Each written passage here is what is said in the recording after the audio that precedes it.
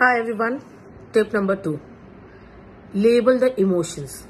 Supposedly, your child has won something, or he or she has got first prize in something. They are obviously happy, but also explain them how they can feel proud about it. Proud, yes, you're feeling proud about it. Same way, the child is crying because of something. The friend has taken the toy or the sibling has taken the toy. So what are you feeling?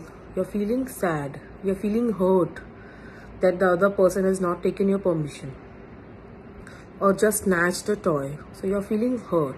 You're feeling sad.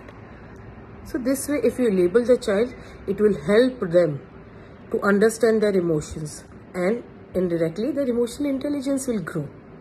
So help them understand the emotions. Bye-bye.